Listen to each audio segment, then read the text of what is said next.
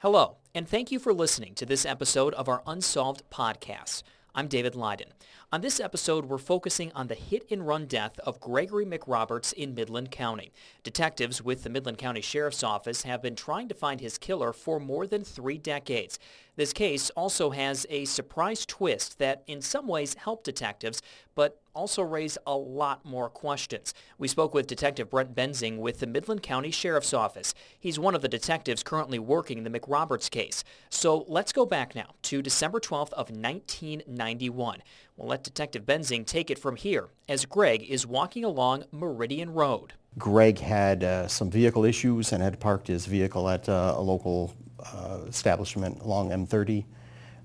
Had gone home to make contact with his then fiancée and subsequently took his bicycle back to that establishment to apparently work on the vehicle. Well, ultimately, between points A and B, that is unknown to the perpetrator and the evidence that we have, but the evidence simply indicates that he was likely struck by a vehicle along the side of Meridian Road, and his body then thrown into the ditch. Several days would pass before Greg was reported missing, and it would be several weeks before his body was discovered. There are some significantly deep west side ditches there that were water-filled, detritus and leaves and things of that nature that had, we believe, probably concealed the fact that the body was there, but located within close distance to the bicycle, as well as what we believe to be a debris field of the striking vehicle. So unfortunately for us, due to the fact that it took approximately a month before Greg's body was found, the scene had plow trucks and lots of things through it, so that rendered it difficult for original investigators. I do believe that originally there were some concerns about how he could have been injured, some theories about what the striking vehicle may or may not have been. Looking back and finding the debris field, we did find a certain color scheme of bezel pieces and plastics that all came back to a similar vehicle. We did analyze some of that plastic that did have human hair lodged within, as well as fiber evidence, which is consistent with Mr. McRoberts. And so that kind of narrowed our focus down to a mid-'80s model Cutlass. Maybe blue, brown, or red in color. It could be all three, but we did have a proliferation of light blue poly, which is an Oldsmobile paint. But all these years later, that vehicle still has not been found. Tips slowly trickled into the sheriff's office over the years, but nothing definitive that pointed to Greg's killer. That was until 2005. That's when Greg's family got a 2-page letter in the mail. It was typewritten and appeared to be a confession letter from the person who hit and killed Greg. There was significant investigation that took place. One of the things with cases that are not solved within short order is the shadows that grow. That's kind of a natural occurrence. Who did it, when, how, what, and a lot of part of cold case investigation is kind of putting light on those shadows. So there was lots of investigation, lots of rumor mills and things like that. Hit and runs are notoriously hard to solve simply due to the mechanics of how the crimes take place, but in 2005 the family did receive a 2-page typewritten anonymous note from the person alleging that they were responsible for hitting Greg.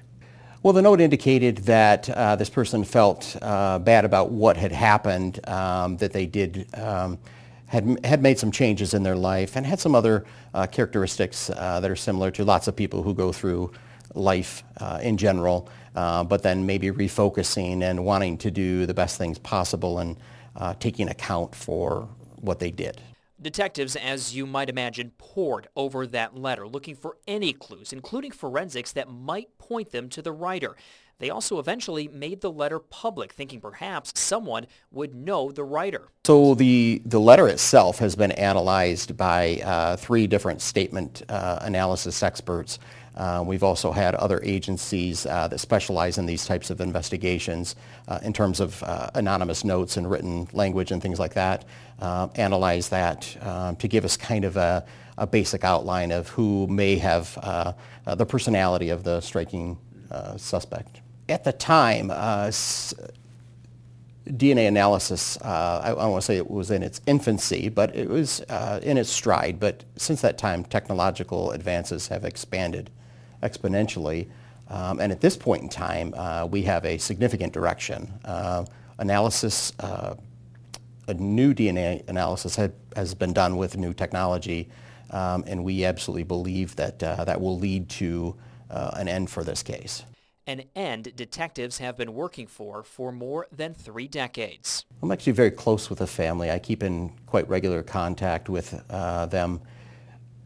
I see the circular impact of crime. It's not just something that affects our communities and families. It affects just the nature of who we are as people. I know that quite often the word closure is bandied about, but I don't like to use that word. I've met with victims of violent crime significantly, and there's really no such thing as closure. Nothing's going to bring Greg back. He was always killed in the prime of his life. All the things that he could have done and should have done and was going to be are no more. But I believe it gives a direction. And the thing that I'm excited about is that his children, his family members need that direction. In my personal opinion, it's a direction for someone that ultimately they would like to forgive. I think we are at this point closer than we've ever been. I believe that the subject that hit and killed Greg was probably made a horrible mistake, was compounded by the simple fact that driving in an automobile, whatever speed you're going, there's a geographic distance and a distance that you would divorce yourself from the incident itself. And we're here to bring that person back. And we sure would be appreciative if they understood that we'd like to find their side of the story. Minds are left to wander. The family wonders, was this a directed incident? Did someone mean to hurt and kill our loved one?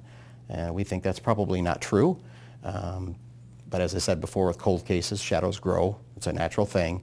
But we're coming, and we're closer than we've ever been before. We'd sure like this person to build their own character.